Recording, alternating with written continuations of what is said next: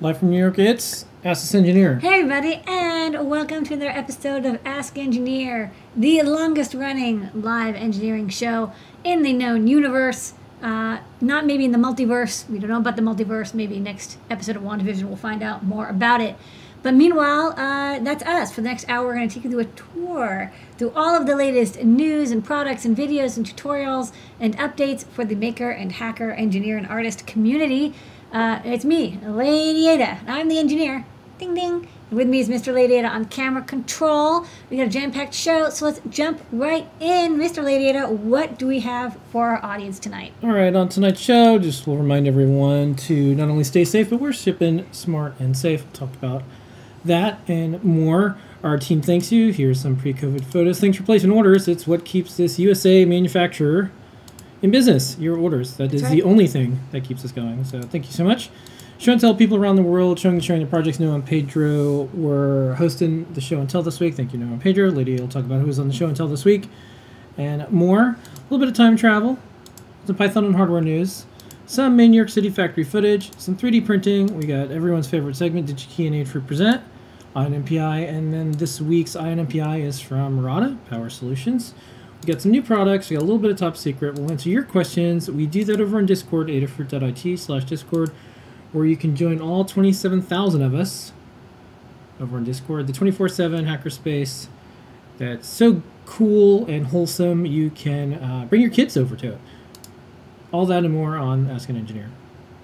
Woohoo! Okay, first, some logistic-y stuff and more.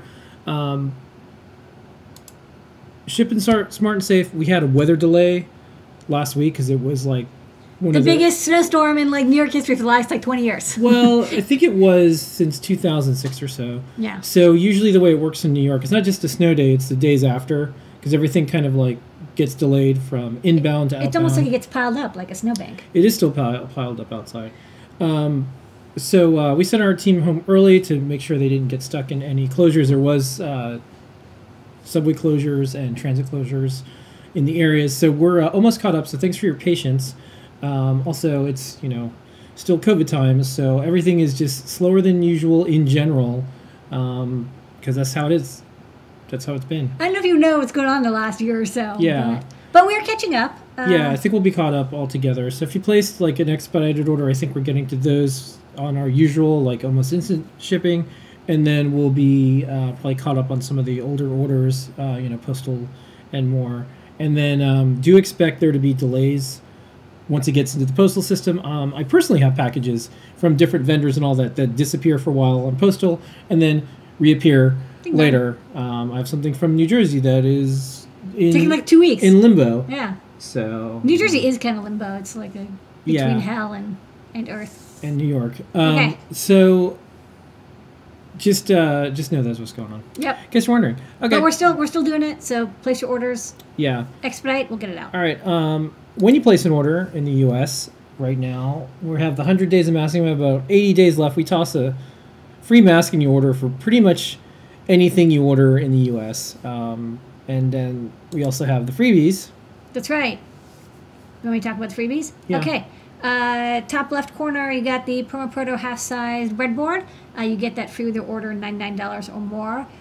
Top right, there is a whole pile of Stemma QT boards. We'll send you a STEM IQ board, a different one with each order if you make an account, because we can keep track of which ones we've sent you.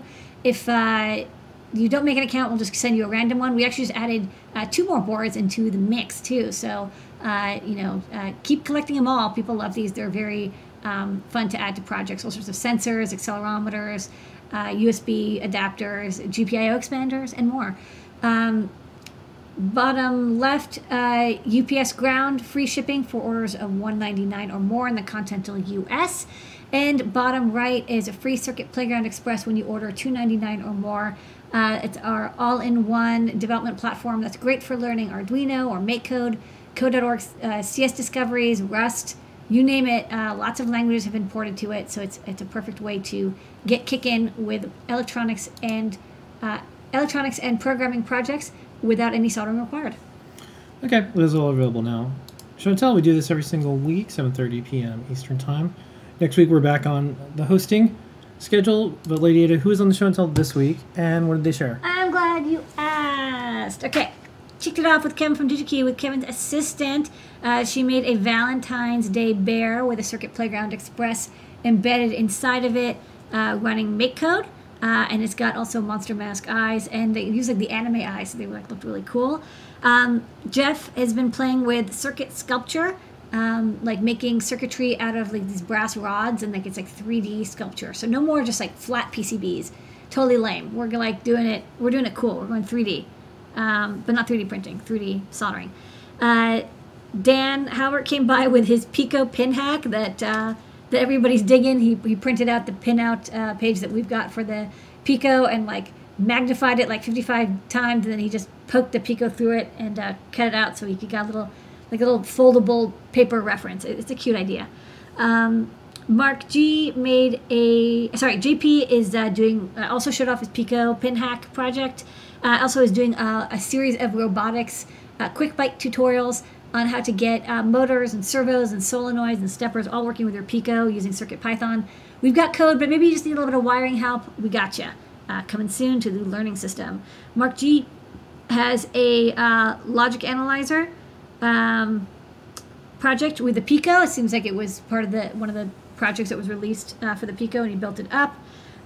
Timon found a off-the-shelf RGB like beauty ring light and opened it up, and surprise, surprise, it's got NeoPixels inside. So why not hack it by inserting a Pico? So he plugged a Pico in, and is using that to control the light. It looks super cool.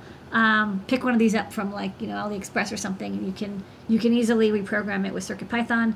And Etienne is at a makerspace, and they're making PPE. They were really inspired by the face shield project that Adafruit did and other hacker and makerspaces did, and showed off their 3D printing, making, manufacturing line that they're doing in this makerspace.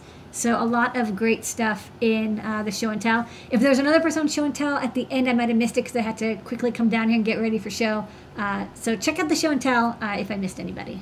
All right, it's part of our Adafruit Live series of shows. If you're watching this right now, it's Ask an Engineer, 8 p.m. That's right. Show and Tell is 7:30 p.m. That's the thing we were just talking about. And together, those are our shows that we do on Wednesday.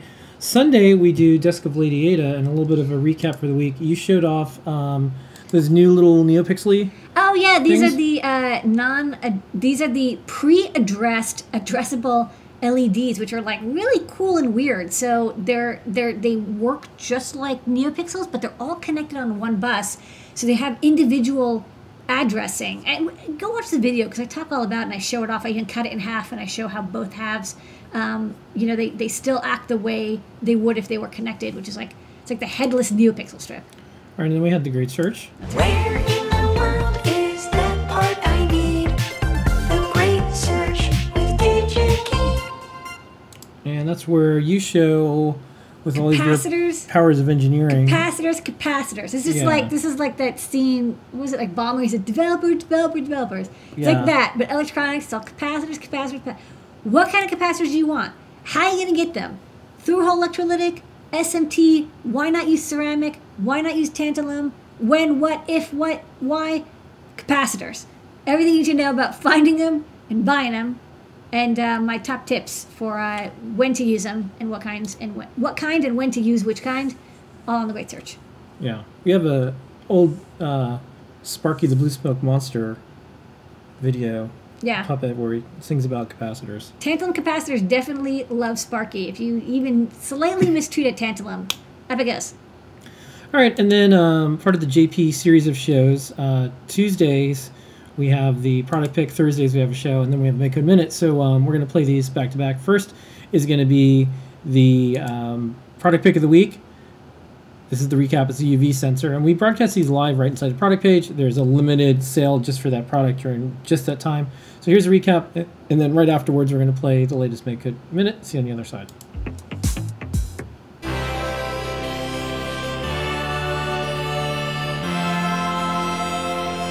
The product pick of the week this week is the LTR 390. It is a UV and ambient light sensor. This is really useful for determining if it's safe to be outside in the sun for human skin. This is a little UV LED, and I'm getting a read of about 14, 15, 16. I'm gonna run right out my workshop real quick and hold this up to the sunlight. I think we've got direct sun right now. There's no clouds. 126. Count of 95 is one index level on the UV index. That should be a UV index 1.3. That is my product pick of the week. It's the LTR 390, and it is a UV and ambient light sensor breakout board in STEMMA QT format.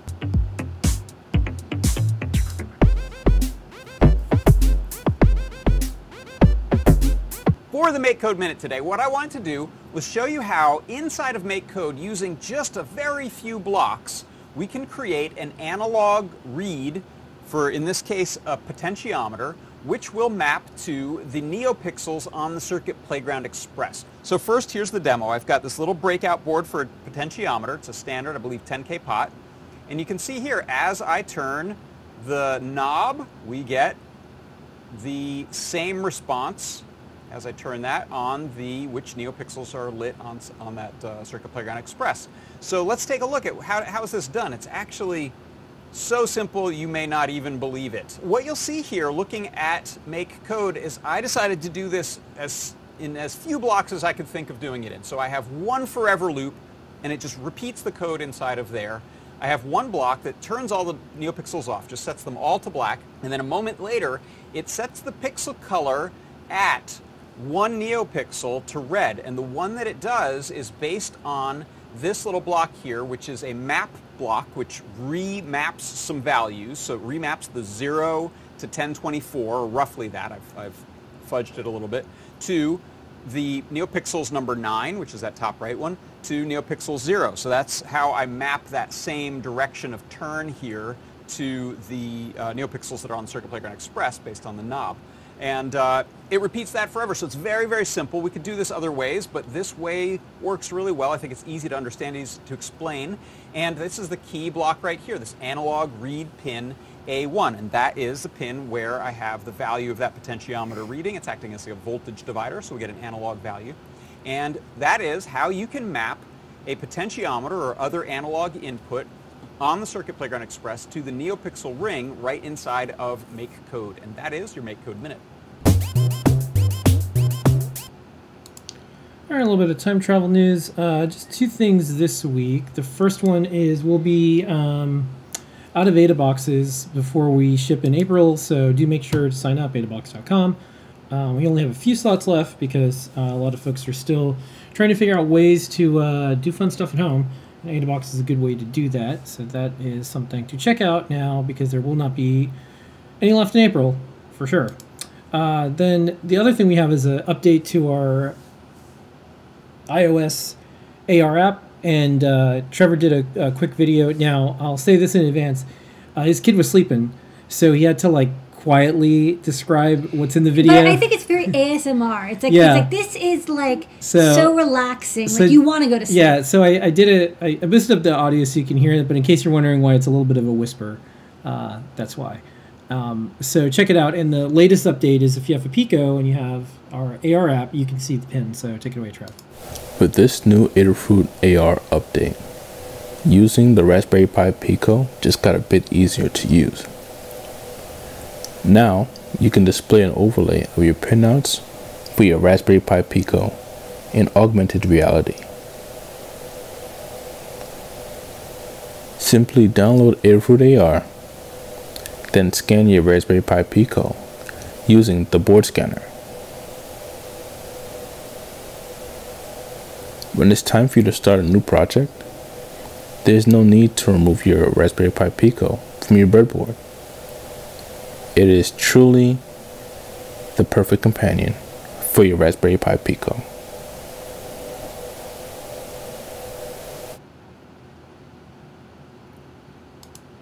All right, next up, Python on hardware. It's mostly Pico, Pico, Pico, Pico, Pico, Pico, Pico. it's mostly people getting Picos and saying, I want to do projects on it and with it. What and kind of then projects? Putting CircuitPython on it. projects. Yeah, so that's kind of why we made CircuitPython. Like, what's cool is you have all these choices. You can write in C, you can do MicroPython, you can do CircuitPython. But when folks want to do projects, one of the things, because we have a lot of guides and code and tutorials, is they're using CircuitPython. So right. a few things that we covered. There was good. Okay, a lot of podcasts. And Yeah, stuff. everyone's doing the podcast tours. There was discussion with the designers of the RP 2040 chip designer folks over at the Raspberry Pi Foundation. So you can learn the history about it. Look at their desktops. Listen- Look at their desktops on their desktops. Yeah, so I think it's Liam Fraser and a few others, and you can check that out on the Raspberry Pi blog.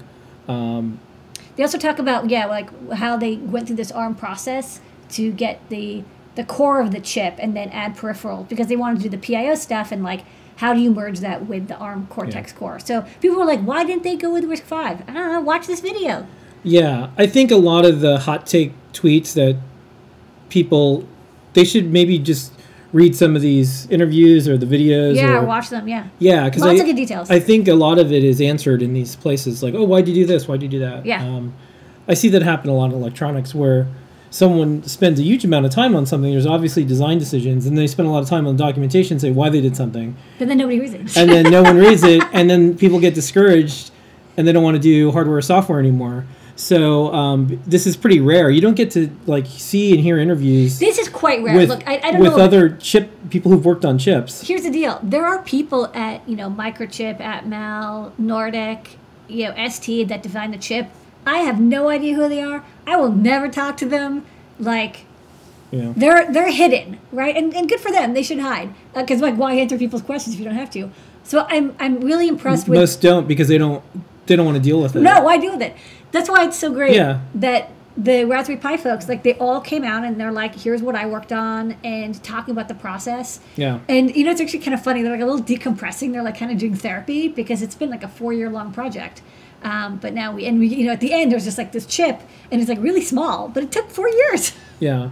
So, anyways, I think this is also going to change the way microcontroller makers have to compete because you Yeah. can't just hide behind a crummy data sheet and like endless, like weird App notes. app notes or like, Forums. there's a story behind a lot of these things. Yeah. And I think this changes. I like the openness. Amp Hour also has a podcast they could check out. The January 2021 Melbourne MicroPython meetup happened, so we usually post this up in our newsletter. Damien talks about the MicroPython port for the Raspberry Pi Pico. Yes. We mentioned the Adafruit AR overlay. This is really handy. We're seeing kids, like a lot of kids have iPads, a lot of kids have iPhones. Yeah, you have to have a modern iPhone. And they're to able use the AR kit. Yeah, and they have a Pico, so they're able to look at all the pins and more. Every Friday, Scott has a deep dive. You can check out that one. The latest was the RP 2040 audio and the DMA debugging.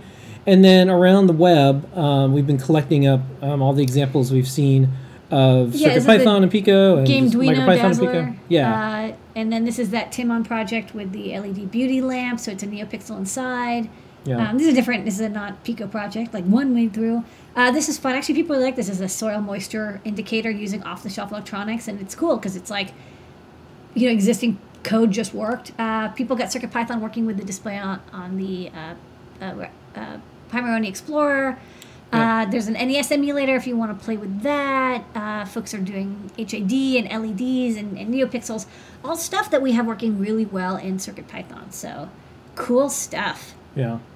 So that's what we've been Other Python keeping news. track of. The other thing I thought that was neat, someone collected all the bitmap fonts You have like games and stuff. from Demoware, and then Yeah. there's a couple more examples where you can just like type into a form and then all the fonts come in. I think that'll be neat for like really small devices. Well, the project that we just did, Carter did for the CO2 display that we showed off last week. He didn't use a font because he had to have like the pixels look a certain way, so he actually made a sprite map font. Yeah. So this would be the same technique, would work really great. All right, we're up to 297 libraries. We'll be up to 300 pretty soon. That's Ooh. kind of exciting. And then, as usual, we have some of the upcoming events and more. Open Hardware Summit is Lots in of virtual mode. Virtual. GeoPython, PyCon US, and more. You can check all this out on Adafruit Daily. I think it's the biggest Python on Hardware newsletter out there. And in case you're wondering, Python on Hardware already happened.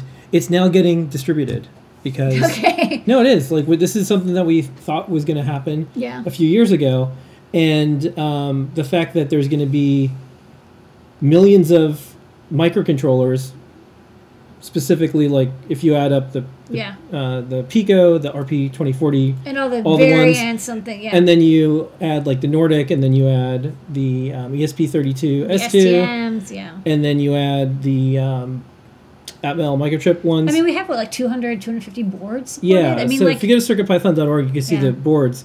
But it happened fast, or it happened incredibly slow, depending on if you're working on it. Like if you're working Yeah. on something, it's like, wow, this has been working on it for years. But as far as what we've seen, and this is kind of neat from the newsletter, is new chip comes out, new board comes out, Pico, and then right away there's examples that you can literally cut and paste. CircuitPython being one of the examples of Yeah. the ease of doing this. And then I saw the things that people ask, what IDE? You don't need an IDE. You don't. When you use CircuitPython, for example, you don't need an IDE. You can use a text editor. You can use any IDE you want, but you're not tied into an IDE. And I think that's one of the things that I've been seeing in some of these interviews with folks. They really like the idea of a REPL, that they can do real-time stuff. Yeah. And they also really like not having to compile and then upload to a board. Like I that, keep saying it's amazing that MicroPython was a first-class development environment for this chip. Never happened before. This is the first chip where Python hardware is the first-class language of use. It's not like the quote-unquote toy, fun, like, ooh, weird hack. It's like, Yeah. no, this is official. This is how they expect people to program this chip. yeah. Very cool. So I think, January was kind of a big month for a lot of this stuff. Like that's when I think the next chapter really started. Like we Yeah. were like whatever like the makers, hackers are doing like on the weekends, eventually it becomes mainstream, and mainstream in this case is the Pi Foundation did a chip, and shipping on the chip is Python. Yeah. So anyways, good stuff, and that is the Python hardware news for the week. Thank you, Blinka. Okay, we're an open source hardware company. right. We have 2,417 guides. Lady Ada, what's on the big board? I'm This glad week. you asked. Let me look at them. Okay, so last week we had that RGB Matrix Portal Room CO2 monitor and the Cosplay floating LED fireball. So it's a fun project from Aaron, and a temperature and humidity sensor for ESP Home and Home Assistant. We also released, I think, this week the Sensirion SHT40 guide. That's our new 4th generation temperature and humidity sensor. Noah and Pedro made a heart-shaped NeoPixel PCB, a great beginner project for people who want to do SMT soldering. Check that out. It's milled on a Bantam machine, but you can probably just send out those PCBs to OshPark. I think they show how to do that as well. We also got a guide for the new ISO 1540, the bidirectional I2C isolator. It's a new product this week. And also the AW9523 GPIO expander and LED driver, also a new product this week. Double new this week. And Noah and Pedro also did a fun little 3D printed case and like Lego compatible mount for the Pico. You can use it as is, but it's meant so people who want to do projects that have a Pico inside of them can easily take the existing overlay and the mounting dots and everything, and then expand to fit whatever 3D printed project they want. But they have a couple examples. They've got an enclosure with some buttons. They've got this Lego mount, and they've got an open case. So for all you Pico people who have a 3D printer, now's a good time to make projects that the Pico goes into. It's a great use of 3D printing. Yeah, just on a Lego note. So, I think this is my request to the community. So, I guess Lego they have a reputation of going after people for using the word Lego. Yeah. Cool. This actually does plug into Lego. Yeah, cool. Like, that's actually Lego. That's neat that's cool that they've earned that reputation, and maybe it's justified, maybe it's fair or not. But sometimes in the maker community, what happens is everyone becomes a cop and says, Lego. Yeah, don't snitch. It's like, you know what? Who cares? That's like, who cares what Lego thinks? Like so we a long time ago we had like Lego compatible on a product, and they emailed us, and I sent it to our lawyer, and they're like, oh, like just tell them we're going to put like Lego Dash compatible or something, and they're like, okay, and then they went away. I think we just had to add compatible. And it's one of those things where like let's continue to retain like the maker hackery thing. Like keep it punk. Like okay, so maybe Lego is going to sue people, but don't like every time you see something, because I've seen this all the time. A lot of makers do Lego compatible boards and stuff like that, and all the comments are like, Lego, they're going to sue you. It's like, well, like, okay, maybe, but like don't ruin the comments everywhere about Lego and their reputation with that. Like, why they're not paying you to intimidate people? We should go to YouTube and like all the people who post like video clips of movies, go there and comment about how those videos are like illegal. So, anyways, go there. This is my request. if you want to be like a little cop, this is my request in the maker market, in the electronics market, is like specifically, like I'm not even being general. I'm saying just for like I'm saying. Okay, if you see a maker doing a cool project with Legos, don't say, hey, you're gonna get sued and die alone, penniless. like it's so discouraging every time. What's the point? And just people they just want attention. Well, if your only form of participation is being mean on Twitter towards other people's projects, like you see something like a cool Lego thing, and what's your first impulse? I know. Let me remind you, because like I'm like, are you like some type of... I know you were having some moment of joy. I know you're having fun, but I'm taking that away. I know you're having fun, and I'm not a police officer, but I would like to be one that enforces Lego. Yeah. Like some like weird minifig Lego cop. It's like the Lego Hitler Youth. Well, it's just like it's specifically for Lego, and so I've been part of Make. I started Hackaday. I know this has been like. I started Hackaday, and it's like, why are you doing Lego's intimidation? Are these like? You're not being paid. You get nothing out of it. Yeah, they're paid to go town to town and rough up people using Legos. What's funny is Lego isn't even the worst. Velcro is way, way worse. But like, you don't see anybody doing it for Velcro, because Velcro doesn't have like minifigs based off of your favorite Batman character. Yeah. But Velcro, by the way, they're way more intense about this shit. So, like, don't call anything Velcro. So, yeah, I mean, I think Lego, I think Lego has an unpaid... We're having 30 more minutes, everybody. I'm not moving on from this. This is the Lego show. So... Everybody's just like, you can't call the Lego show. It's the Lego compatible show. This is the Lego show, all about Legos. No, and I think that the problem is people fall into this trap where their only form of participation is now intimidating others because they see something with Lego. Yeah, I don't you gotta get off of it. And if you see someone doing that, just say like, hey, like let's at least say cool project, and then like maybe wait a day or like something else, and then say, well, by the way, Legos.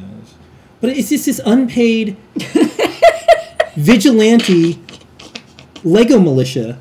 Like, when did people become like trademark? Like, I want to be trademark lawyer. Just for Lego. Just for Lego. It's just for Lego, and it's never ending. Yeah, it fucks them up. It's never ending, and and again, I started Hackaday. Does it make? I have like a billion blog posts, and like I just see it. It's unending. And, like, we can't let children grow up to be Lego enforcers. Mafia. We can't. We have to stop it. Yeah. All right. Anyway, some main New York City factory footage. Okay.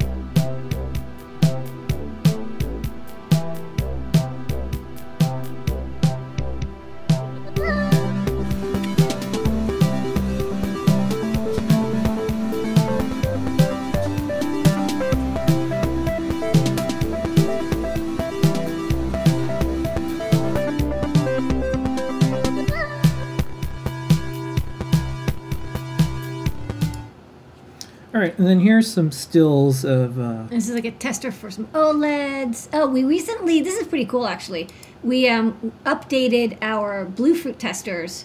This is NRF51 based testers to be programmed from a Metro. It used to be that I had to use a J-Link and a Raspberry Pi, which was like really clunky and kind of expensive. But then we added like SWD DAP support for the NRF51 in our Arduino library, and so I can use an Arduino to program an NRF51, which is awesome. You got this thermal image of this That's particular actually tester. a Lego, by the way. I moved on. Okay, Yeah. we're over it. All right, and then wouldn't be main New York City factory footage without here's some more Stormy. winter stuff going on, Yeah. and then of course across the street they're digging out of the giant amount of snow that just dumped into Oh, there's still a lot of snow. the Disney building. Well, we got across the street another from- we got another like 4 inches Yeah, it this might, week too. apparently it might snow a couple inches tonight. Again. It's a very snowy winter. Usually we don't get that much snow. anymore. Yeah, well, it seems to lately there's like a 4-year gap between accumulation of Yeah. snow in New York.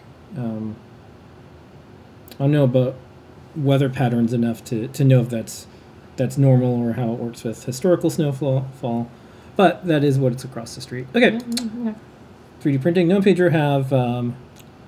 Pico. Yeah. Wait, what's that? Well, it's that we have that video about Oh, the Lego video, shit. and then and All right, then and the then we're speed gonna up. have 10 minutes.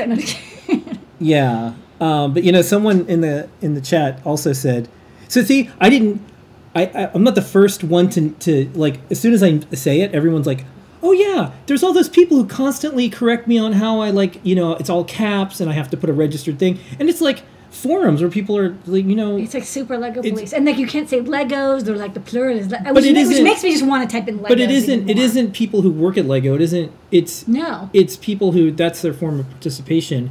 they're very passionate. But not about other things, just that. Yeah. That's their jam. What'd you do today, Bob? Enforced Lego branding. Yeah. Do you get like points for that? Do you get to like go to? Do you get a Do like you get a, free Legos? yeah? Do you get like an all-you-can-eat like Lego bucket at the Lego store? They're like, thanks for your good work, turning in your fellow citizens. So here's a video. Hey, what's up folks? In this project we're 3D printing parts for the new Raspberry Pi Pico. We designed these enclosures and LEGO compatible plates for making fun 3D printed projects. The Raspberry Pi Pico features the new RP2040 chip with CircuitPython support. It's got tons of GPIO pins, so it's great for projects that need lots of inputs at a very low cost. Our LEGO compatible mount features studs that fit standard bricks or base plates. It features built-in standoffs so you can snap fit the Raspberry Pi Pico right on top. To install CircuitPython, start by holding down the boot select button while plugging in USB. This puts the Pico in bootloader mode, which gets it ready for installing CircuitPython. Head over to circuitpython.org, click on the Downloads tab, and search for the Raspberry Pi Pico. Click the Download button to get the latest version of CircuitPython. Then you can simply drag and drop the UF2 file onto the Pico's USB drive. The board will then flash the new firmware. Once it's copied over, you can unplug and reconnect to load the CircuitPython USB drive. Now you can easily drag and drop your code and library files. Using your favorite code editor, you can make quick edits to iterate your projects, so there's no need to compile and upload code. Our 3D printed case features 2 switches. These can be used for projects that need user buttons or a reset button. The switches can press fit into the holes that are on the side of the case. We used Molex Pico blade connectors to make it easier to plug in the buttons to the Raspberry Pi Pico. To make this a portable project, we added a small LiPo battery and a slide switch. We also added 2 NeoPixel sticks and fitted them on top. The enclosure has a built-in holder for the slide switch. To install the switch, you can press fit it at an angle. The standoffs feature M2 size pegs that press fit into the mounting holes. The Pico blade connectors are small enough to wedge in between the sides of the case. We 3D printed the top cover in white filament so the light from the NeoPixels are nicely diffused. We also designed and 3D printed LEGO compatible clips for flexible NeoPixel strips. We hope this inspires you to try out CircuitPython on the new Raspberry Pi Pico. Thanks so much for watching, and don't forget to subscribe for more projects from Adafruit.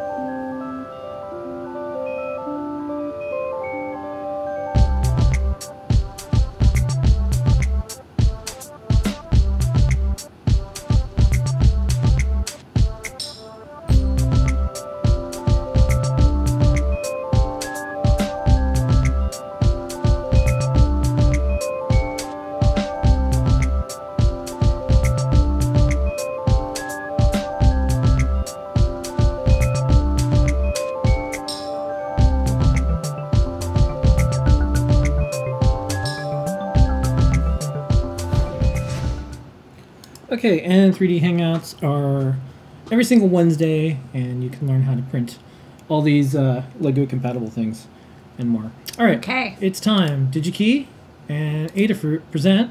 on MPI.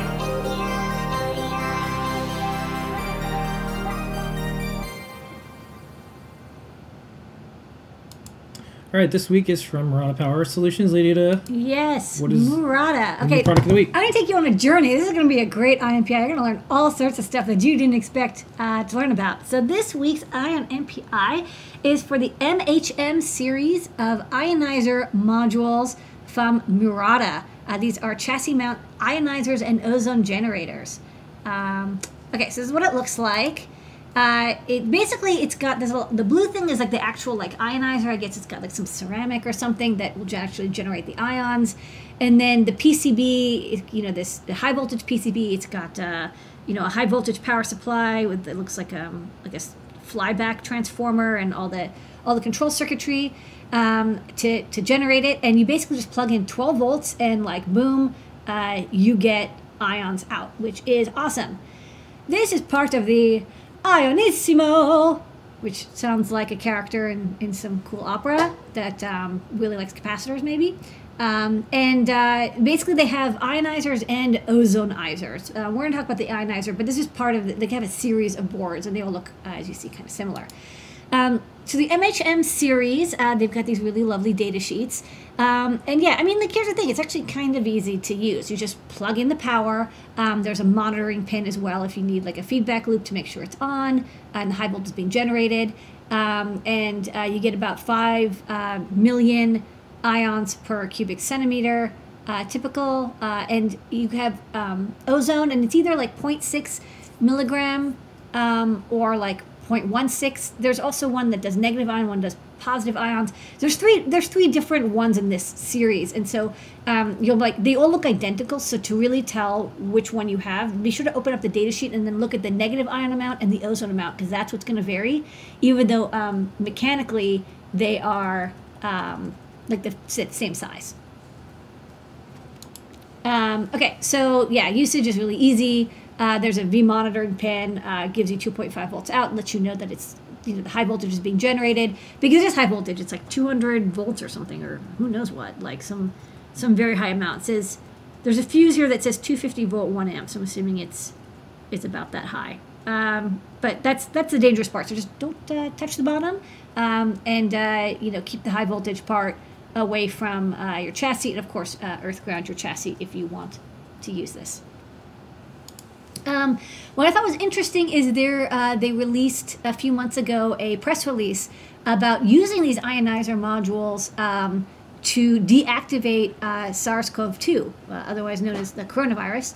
It was a scientific experiment. It was a lab-based experiment that they worked with a university to do. So they have some papers with graphs showing how, you know, the purple is the control, and then if you have a lot of ozone, it will deactivate the virus. I guess this is like a well-known thing. Ionizers tend to be used for like air freshening, static removal, disinfection and stuff. So they just sort of showed like, yes, in a lab, the COVID virus gets deactivated when you blast with ozone. Now, how this actually applies to real life, would you use this to maybe make like a mask, sanitizer? You'll have to do your own experiments to make sure that what you're using this ionizer for is actually doing what you expect. So I would like to make sure people keep that in mind, that this is just a lab study. It wasn't a in reality everyday use study, which can be different. That said, for scientists and engineers who want to generate a bunch of ions or ozone, this is the cheapest way to do it. Compared to the other modules, this is a half or tenth of the price of other ionizer modules. It's really easy to use. It's really cheap. So definitely scientists and engineers who want to get some ions going, positive or negative, this is your jam. Okay, so now I went to the Murata website. You're like, why? What's this comic book? I went to the Murata website and I click about the company because I usually read a little bit about the company. And they've got this awesome manga that they wrote, and it's available in Japanese, English, and Mandarin.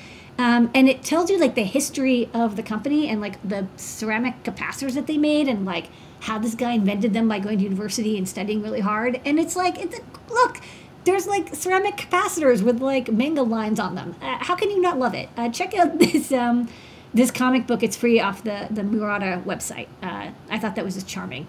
Way better than a boring PowerPoint for sure. It's better than one of the Justice Leagues I read. That's true. Okay. We're going to get the Zack Snyder cut of the Murata capacitor manga soon. Next up, they also were one of the companies, this is Phil, you talked to me about this 10-ish years ago. A lot of Japanese companies started making their own robots. Yeah. So they made a robot, and their robot was a humanoid that would ride a bicycle. This isn't actually that tall. I think this is maybe a foot tall, so it's not human size. But it used Murata sensors and wireless modules and motor controllers to make a little robot that could ride a bicycle back and forth. And here's another cool thing: it can balance on the bicycle, so it's not moving here, and it can balance side to side, which is pretty impressive. Check out the video. Yeah, there was Sony that had Curio, and then Honda had Asimov.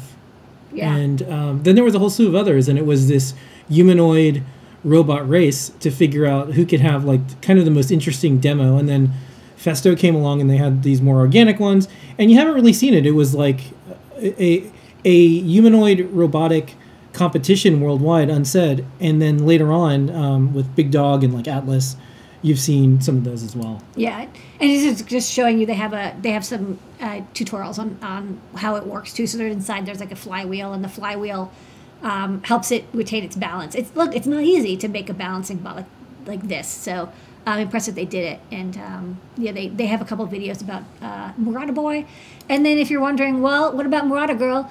We gotcha. There's also a unicycle balancing robot. Same deal. It can balance on a single wheel, and it even has a whole history, including a zodiac sign. I'm kind of surprised that there is no like blood type or whatever. I guess a backstory. But so check out these two robots. What I just thought is cool is that these are friendly, happy robots. These are robots that like to ride bicycles and have fun. They are not robot enemies. They are robot friends. So I'm always a fan of that. So I thought that was cool too. So check this out. DigiKey? But back to the ionizer. So you can pick these up from DigiKey. Again, there are 3 different kinds. One is like positive, high ozone. One is negative, low ozone. There's a couple different kinds used for different purposes. Check out the data sheets to compare them. Also check out the Ionissimo page on the Murata website. There's also, DigiKey has a little video. We're not going to show that video. There's a different video that DigiKey has about these, so you can watch that as well. And for like $30, you can have an ionizer tomorrow morning. Yeah. Chart URL code is digikey.com/chart 433FP7, and the code is 490.14.864ND. Yeah, let's go to the overhead real fast, and then we'll Sure. go watch the video. So I'll just show it. Yeah, the video doesn't have any sound, so you're gonna have to talk over it anyways. Oh yeah. Okay. Yeah. It was, Oh, you're right. Yeah. Yeah. It has like text. Okay, so this is just the ionizer module. I plugged it in, but like you can't see anything. It just if you smell it, you're like, oh, that smells like ionized ozone-y. But power is here. You connect a JST connector here, and I have the part number in the blog post. It's also in the data sheet. And then this is the high voltage section, so you do not touch this part. You would want to mount this off of your board, and then green, I believe, is earth ground connected to this ground, and then this is the high voltage pin. And then inside here, you know what, actually, maybe I'll try to open this. I didn't think of that. But there is this little protector, and I guess, I didn't quite read about this, but there's like a little wire, and I guess this is what the ions are flying off of, this little piece of metal here. There's like a very, very thin piece of metal, and then there's this, I guess, a ceramic isolator or something. So, interesting stuff. But yeah, for $30, it's like, have your own ion generator. Why not? All right, so let's check out the video. yeah, you might have to do a little narration. 'Cause Yeah. there's- All right, Murata, innovator, electronics. So yeah, they basically released these. They released these before COVID came about. So they weren't originally designing these for use with like viral deactivation. It was initially for like anti-static usage, or for I guess they're used for anti-static usage in dryers, which is kind of a cool idea. You say blast ions or ozone in. And they have the ionizer and they have ozonizers. So check out the ozonizer if you ever need those. We just talked about the ionizer. Oh yeah, for 4.3 kilovolt. Sorry, did I say 250 volt? I meant 4.3 kilovolt. So yeah, definitely don't touch it. Yeah, and they're often used. I see them also in people have like portable air fresheners. They're used as well, or like if you have smoke, like things if you smoke, you have one of these and it removes the smoke from the air. So that's what these ionizers and ozonizers are good for. All right, and that is this week's Miner again.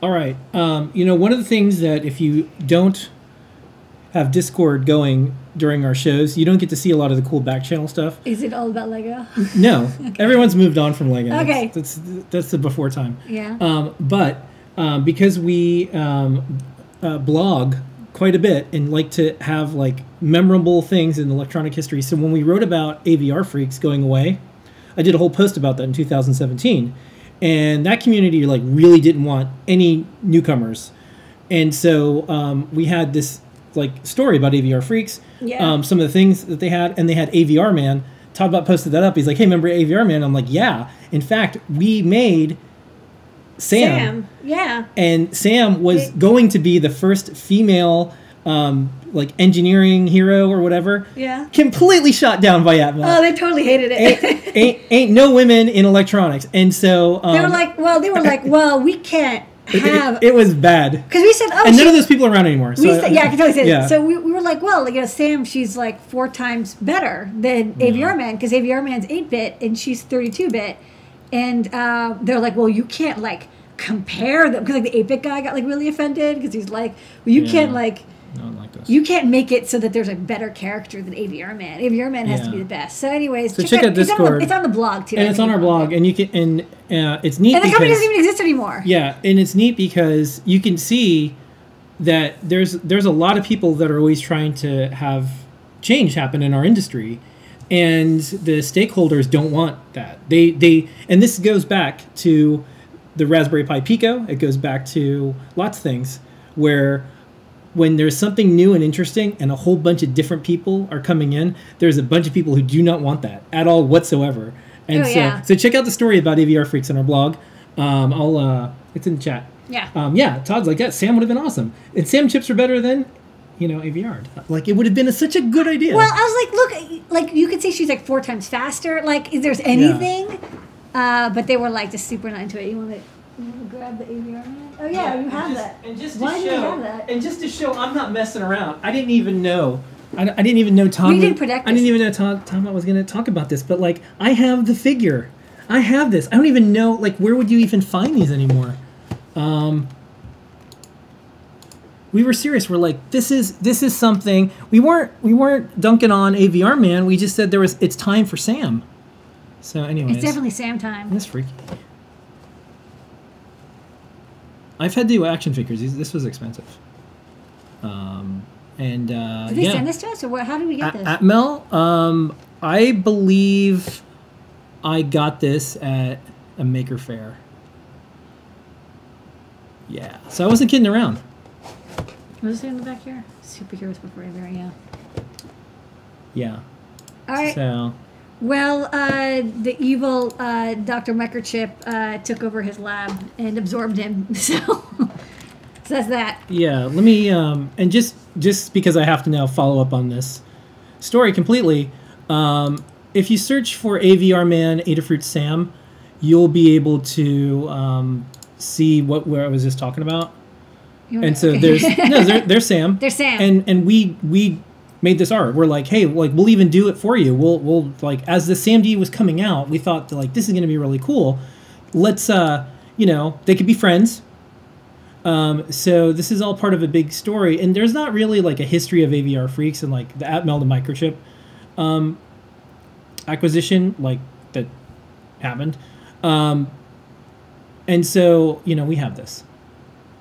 I thought that was cool. Yeah, with ultra fast 32-bit Yeah. logic, she's 4 times faster and smarter than AVR Man. So we proposed AVR. I like that. Yeah, we proposed AVR Woman to Atmel for years. AVR Sam, Samantha, with her ultra-fast 32-bit logic. She's 4 times faster and smarter than AVR Man's 8-bit. Sorry.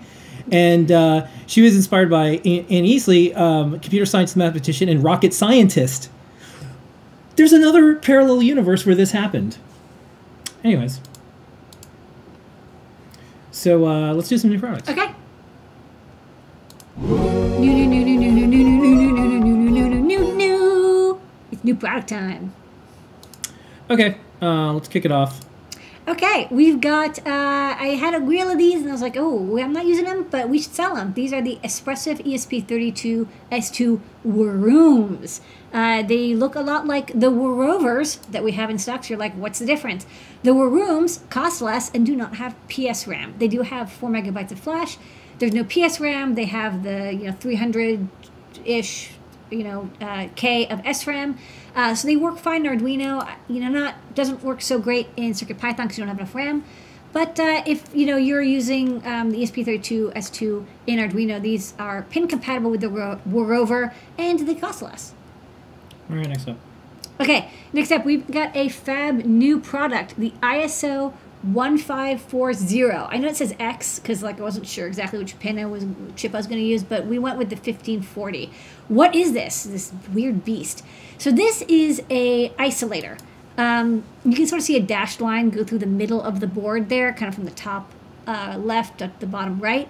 So the two sides of this board, the power, ground, clock, and data, are electrically isolated. What that means is that if you have circuitry where you have an I2C controller on one side and a peripheral on the other side, and you don't want them to have any electrical connectivity, like there's no conductivity between the two, you would use one of these. And you have to power both sides, right? That's the one trick, is both sides need to be powered separately because they have different separated power supplies. Then the clock and the data line can pass data back and forth at 1 megahertz just fine. It's designed for I2C, although in theory I guess you could use something else with it. But it's really great for I2C when you want to have electrically isolated I2C controllers, and it's bidirectional, so it's called like multi-master and I2C, but the important part is you don't have to worry about which side is which, because data passes through for SDA and SCL both ways for both of them. So you got to keep them separated. Use the ISO 1540 breakout. All right, next up, this is going to be pretty popular, especially once we start releasing more of our CAN bus stuff. This is a CAN bus to OBD adapter, which I keep saying ODB because who doesn't love Old Dirty Bastard? But it's OBD, OBD2 technically. So in your car, you may not know this, but there's a little port you can plug into, and you can download your like statistics and your sensor outputs and like the details about your car. And when you go into, when you have like a check engine light type thing, and you go in to the mechanic and they like plug in a thingy into your car and they download and tell you what's up with your car, like I don't know, your oxygen sensor is dirty or something. They'll use something like this. So this cable, I do want to clarify that this is not a converter electrically. Like it doesn't, even though it's a serial port looking thing on the end, you don't plug that into your computer serial port. This is like a mechanical converter. So it converts the plug on the right, which is like this weird, large, chunky D shape, to a DE9 on the left. And this is because OBD is CAN bus compatible, you can often use CAN bus shields or feathers or whatever, Raspberry Pi hats to connect to and read data from OBD. But you need the right port, and the port that's on the CAN board is usually the one on the left, this one, and the one that goes into your car is this one. So that makes sense. It's just a cable adapter. But if you have something with CAN bus that has a DE9, chances are you can just plug this into your car, and you can start reading debug data from your automobile, which is super cool. Great for car hackers or analyzers, or just people who are like, hey, I've got this like computer with wheels. What's going on with it? So check it out. We do have the pinout in the product page. It uses what I consider the standard CAN pinout, but I know that there's two apparently. So just make sure yours is the right one. Okay. Okay. Actually, let's do kind of a question on this one. Yeah? Will you be able to do things with CircuitPython with this? Well, we have a CAN IO library in CircuitPython. We don't have the decoding. You have to decode the messages to know what they mean. You will definitely be able to read the messages, but what they actually mean, there's no library we have in CircuitPython though. Although there's probably one in Python that if someone's interested they can port it over to CircuitPython. It's likely going to happen. It's just we don't have that right now. Okay, next up. Okay, next up. Well, this is not a new cable, but we just have now a combo page. So I know that people have been like, how come I can't get STEMMA QT cables? Believe me, we're buying tens of thousands of these, and they evaporate extremely quickly. We're trying to get more and more, but the more and more we order, the more and more they sell out. We'll solve this eventually. I can't get a Raspberry Pi Pico right now or a PS5 either. But when you go to a page for the QT cables, the STEMMA QT cables, you'll see which ones are in stock. So it'll be a little easier to pick a slightly different size if necessary. Okay. Same cable. And then last up to start the show, besides you, Lady, our community, our customers, and everyone hanging out in the chats, is... This is the AW 9512 23. We actually saw this on Reddit. You know, Reddit's good for some things, not just buying stonks, but also getting some chip recommendations. So this is the AW9523. So we're going to just look at this one picture for a bit because I got to explain what's going on here. So this is an I2C expander. What that means is you send I2C commands in on the left or the right using the STEMMA QT connectors or the breakout at the bottom, and you can control 16 different IOs. Now, you're not going to control them as fast as if they were on the chip, you know, the microcontroller you're using, but maybe you've got something like a QT Py and you want to control 16 LEDs. If it doesn't have 16 pins on it, how would you do that? You could use this expander. So this expander has 16 inputs and outputs. So each of these, you know, things labeled 0, 1, 2, 3, 4, 5, 6, 7, 15 can be either an input or an output, or, and this is kind of weird, it can be a constant current LED sync, which is unusual. Most expanders don't have that capability to do constant current with dimming. So if you are, you know, you can use this for buttons, you can use this for, you know, whatever you want to do expansion to. But if you're using with the LEDs, it's particularly good because you can dim the LEDs 8 bits and there's no PWM, so you don't get no flicker. It's a constant current, like perfectly smooth, linear dimming. And second, you don't need a resistor because it's constant current. And that's why you see like there's the V-in pads along the I/O. You can just connect your LED from the V-in to the GPIO pad and like Bob's your uncle, you can dim the LED, no resistor required. So I think it's really great for LEDs. That said, it also can be used as an input or for any other thing that needs I/O expansion. Just note that it's not PWM, it's a constant current sync output. And let me, maybe I'll even grab my cable here and I'll plug in my demo. So let's go to the overhead and do my live demo. Hopefully it'll work out. Okay, so here I've got everyone's favorite. It's the QT Py. So again, if you want to drive 16 LEDs, you can't. It doesn't have 16 pins, but it does have the STEMMA QT connector. And then over here, and this is kind of neat, I just took an RGB LED and I'll unplug this so you can see. I connected the power pin of the LED, the anode, to V-in, and the R, G, and B to 3 different GPIOs. Just focus lock so it's super clear. And then again, no resistors required. And then let me plug this in. Oh wow, and it just like magically started working again, which is impressive. And then it drives them with constant current, and then you've got this, you know, beautiful RGB light.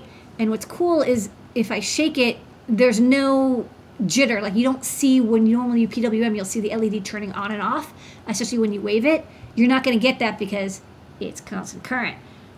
There's only one thing that is a little annoying about this expander is it doesn't have the ability to do built-in pull-ups or pull-downs. So if you use it as an input, you're going to have to add an external pull-up or pull-down. That's the only thing though. And again, for LEDs, you don't need those, and it's totally worth it. I think it'll be great for driving a large number of LEDs. With the address jumpers as well, you can connect up to 4 of them on one bus. Okay, and with that is new products for the week.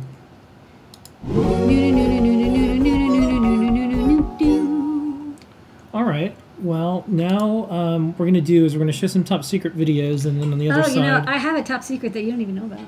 I don't. There's a lot of things I don't know. There's more things I don't know than I know. Yeah. Maybe you know you don't know. So I'm going to play 2 videos, and then we'll then do some questions. But okay. They're not exactly top secrets. They're things that we were filming that just aren't out yet. So I'm going to play them.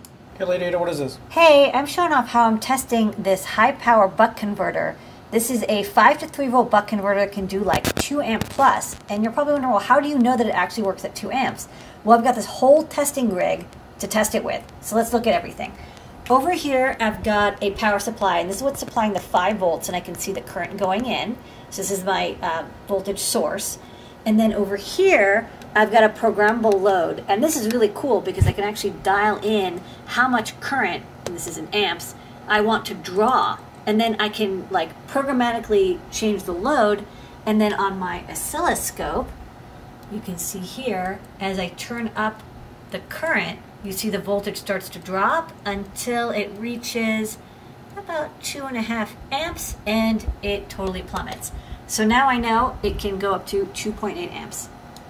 Okay, lady, what is this? Hey, I'm testing out this kind of cool, like diffused, like milky white NeoPixel strip. I think it has a cool pastel look to it. I'm always interested in new ways that companies are making NeoPixel strips. So this one's kind of nice, and you see when I depower it, it's like a milky white color. So this will be coming to the Adafruit shop soon. Really interesting LED strip. Okay, and you have a top secret I do. that I haven't seen, so let's check it out. Whew. All right, first up, we've got a sample of this Raspberry Pi Pico pin reference card that we'll be having in the store. Maybe we'll include it as part of a pack or something. Very handy. Phil B made this beautiful art of all the pins and their functionalities with a nice legend up here. Nice work. And on the back, a CircuitPython quick start. So how to install CircuitPython, some tips on usage, and then, you know, the basic blink and print hello world demo to get people started, just because it's like, once you got this, you can pretty much take it from here. So that's the first. It's not out yet, don't ask. Although, you know, honestly, this is the same image that's on the product page, so just go to the product page for the Pico and you can download this and print it yourself. And next up, ooh, what could it be? What do you think it is? Well, it looks like a cutie pie. Yeah? But it's a special kind of cutie pie. It's a Cutie Pie 2040 Yeah. with a Raspberry Pi RP2040 on the bottom, crystal, flash memory, and all the capacitors you need, and there's 2 buttons on the top. There's a boot button and a reset button, and a little NeoPixel. People love that. USB-C, Stemma QT connector, and here's a bonus. The Stemma QT I2C port is not the same one as this one, so you actually get 2 extra pins, so you can have like twice as many I2C devices. You can use the breadboard I2C, or you can use the Stemma QT, so you get like a total of, let's see, 1, 2, 3, 4, 5, 6, 7, 8, 9, 10, 11, 13 GPIO. Okay. Very cute. And with that is Cutie. top secret for this week.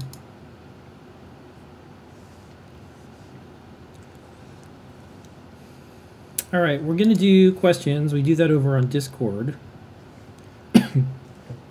Adafruit.it/Discord or discord.gg/Adafruit.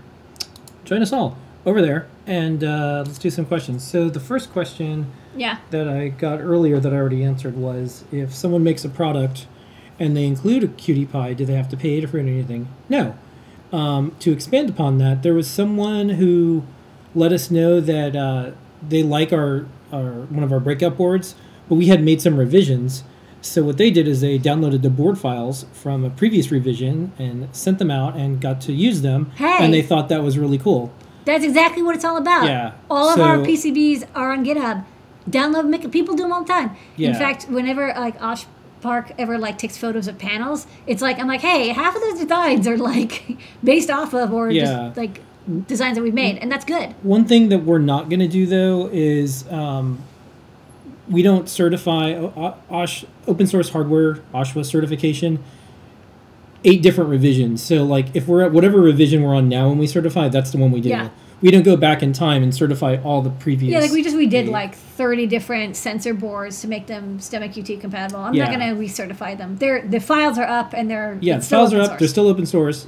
But that would just, I'm not going to like register them again. yeah, that would be unfair, I think, because it's it would just flood the certification process. Like whatever we certify, when we go to certify, we say this is now OSHA certified, covers anyone going forward, and of course it's open source before that. This is Yeah. just the certification at that point in time. Yep. Anyways, okay. Question: can you write the AW9523 and control a bank of LEDs, or read a bank of switches all at once? If so, is there demo code? Yeah, you can. I think to make it easier, code basically only lets you control one at a time, but you can read 8, or you can read like 16 in one go, but we usually read just 8 at a time, one for each bank. There's like the A bank and the B bank. But yeah, you can read them in one instruction. Okay. And then you might need to look at this. Okay. The CST026 chip on the Cap Touch breakout. What is this? Oh, it's a FT. It's like a Focal Touch something like 26. So the Focal Touch chip that was used on it got discontinued. And there's this company that's like, well, we make a drop-in replacement. So we're like, well, it's better than nothing. So that's what it is. But I don't remember. It's like the 6206. It should be equivalent. Okay, how much current can the stemma GPIO expander sink? That LED driving looks pretty cool. I think the max is like 40 milliamps.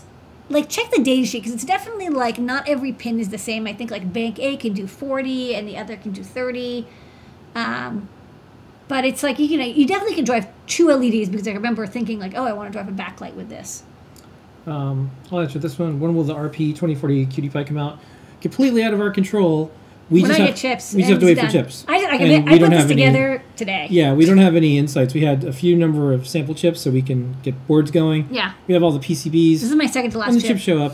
But the thing is, like, the amount of instantaneous notification, like when all of the people who make boards and people who don't even make boards or starting to make boards are going to get their RP 2040s, you'll see it everywhere on Yeah. Twitter and be like, here It'll it be is. annoying. So many. Okay. How easy do you think it would be to hack the MagTag to turn off stemma power while sleeping? You could do it, but you would basically just cut. You could use one. What could you do? You would cut the jumper from that. There's like a little jumper that selects what voltage on the stemma, and then you'd solder the middle pad to the power pad of the NeoPixels, because the NeoPixels is the controlled. Like, there's one transistor that controls like the NeoPixels, as well as I think some of the sensors and the e-ink or something. And so you open up the schematic and find that power pin, and then connect it to the middle pin and cut the trace, and then it should just work, I think. That's right. We don't know when the Feather RP 2040 will be out because we need No chips. control over it. Same chips are needed. The most important part I don't have. And then Stemma Friend, we're still working on it. Just haven't released yet. Yeah. It has. I got distracted. Just like Pico stuff. I don't know if you. Has some more software. Yeah, I got it. It's a software-y thing, so it takes longer than homework, believe it or not. Software takes longer than homework. That's true. Okay, let's see if there's any other questions. I think we got to all of them.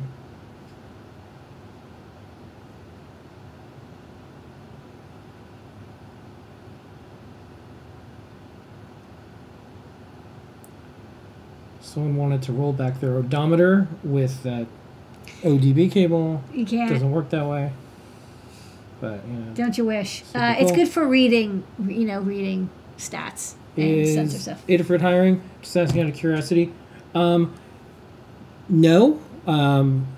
Is the sort of answer. I mean, like, we don't have any active open roles Yeah. right now, but that's not kind of how you run a company anyways. Like, if there was someone who was doing things in our industry that was doing really cool work, or a lot of times people are making their own products and wanting us to stock it. So there's no like hiring freeze. There's nothing like that, but we just don't have any open roles that we're currently looking for. But we usually don't operate that way anyways. Yeah, if people in the community, if they're engineering and they're doing products and projects, we'll contact them to carry the product. There's people who do projects and they say, I finished this project and I would like to make a learn guide out of it.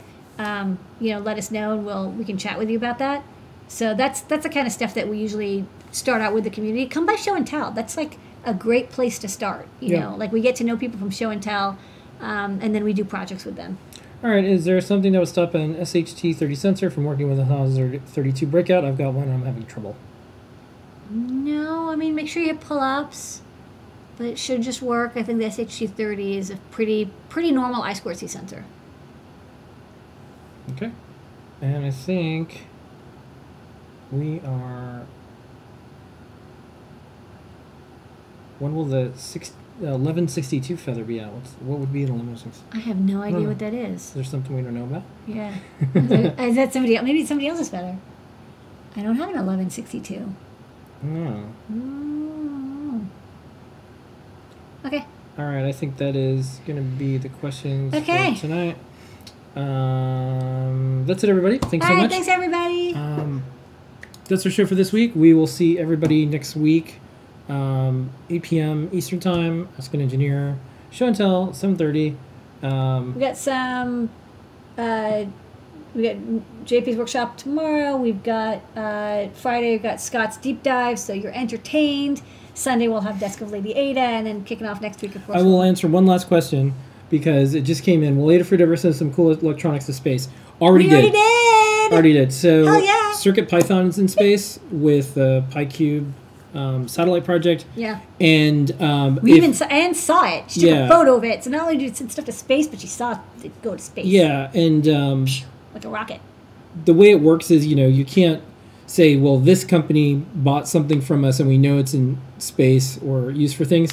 But what I can say is all of the companies that put stuff in space buy things from Adafruit. So, Not anyways. mentioning any names, but No, well, it's easy. It's just all. yeah, you So know 'em. if there is a company that's doing stuff, or even a government organization, they are customers, and there's Adafruit stuff in That's space right. for sure. Okay. Anyways, Thanks, everybody. that's it. We'll see everybody next week. Thanks to Cara, who's running stuff Thank you, in Takara. the behind the scenes. Thank you to our Slack community. channel. Thank you to the people who wrote guides, people who try our Yep. stuff, people who are writing projects with the Pico. Thank you so much, everybody. And of course, folks helping each other out in Discord. Yeah. What a great community. And remember, when you see someone do a cool project that has something to do with Lego, say "cool project." Don't be a Lego enforcer. That's the closing Or thought. may you be cursed by stepping on Legos. All right, that's your closing thought for your moment of Zener.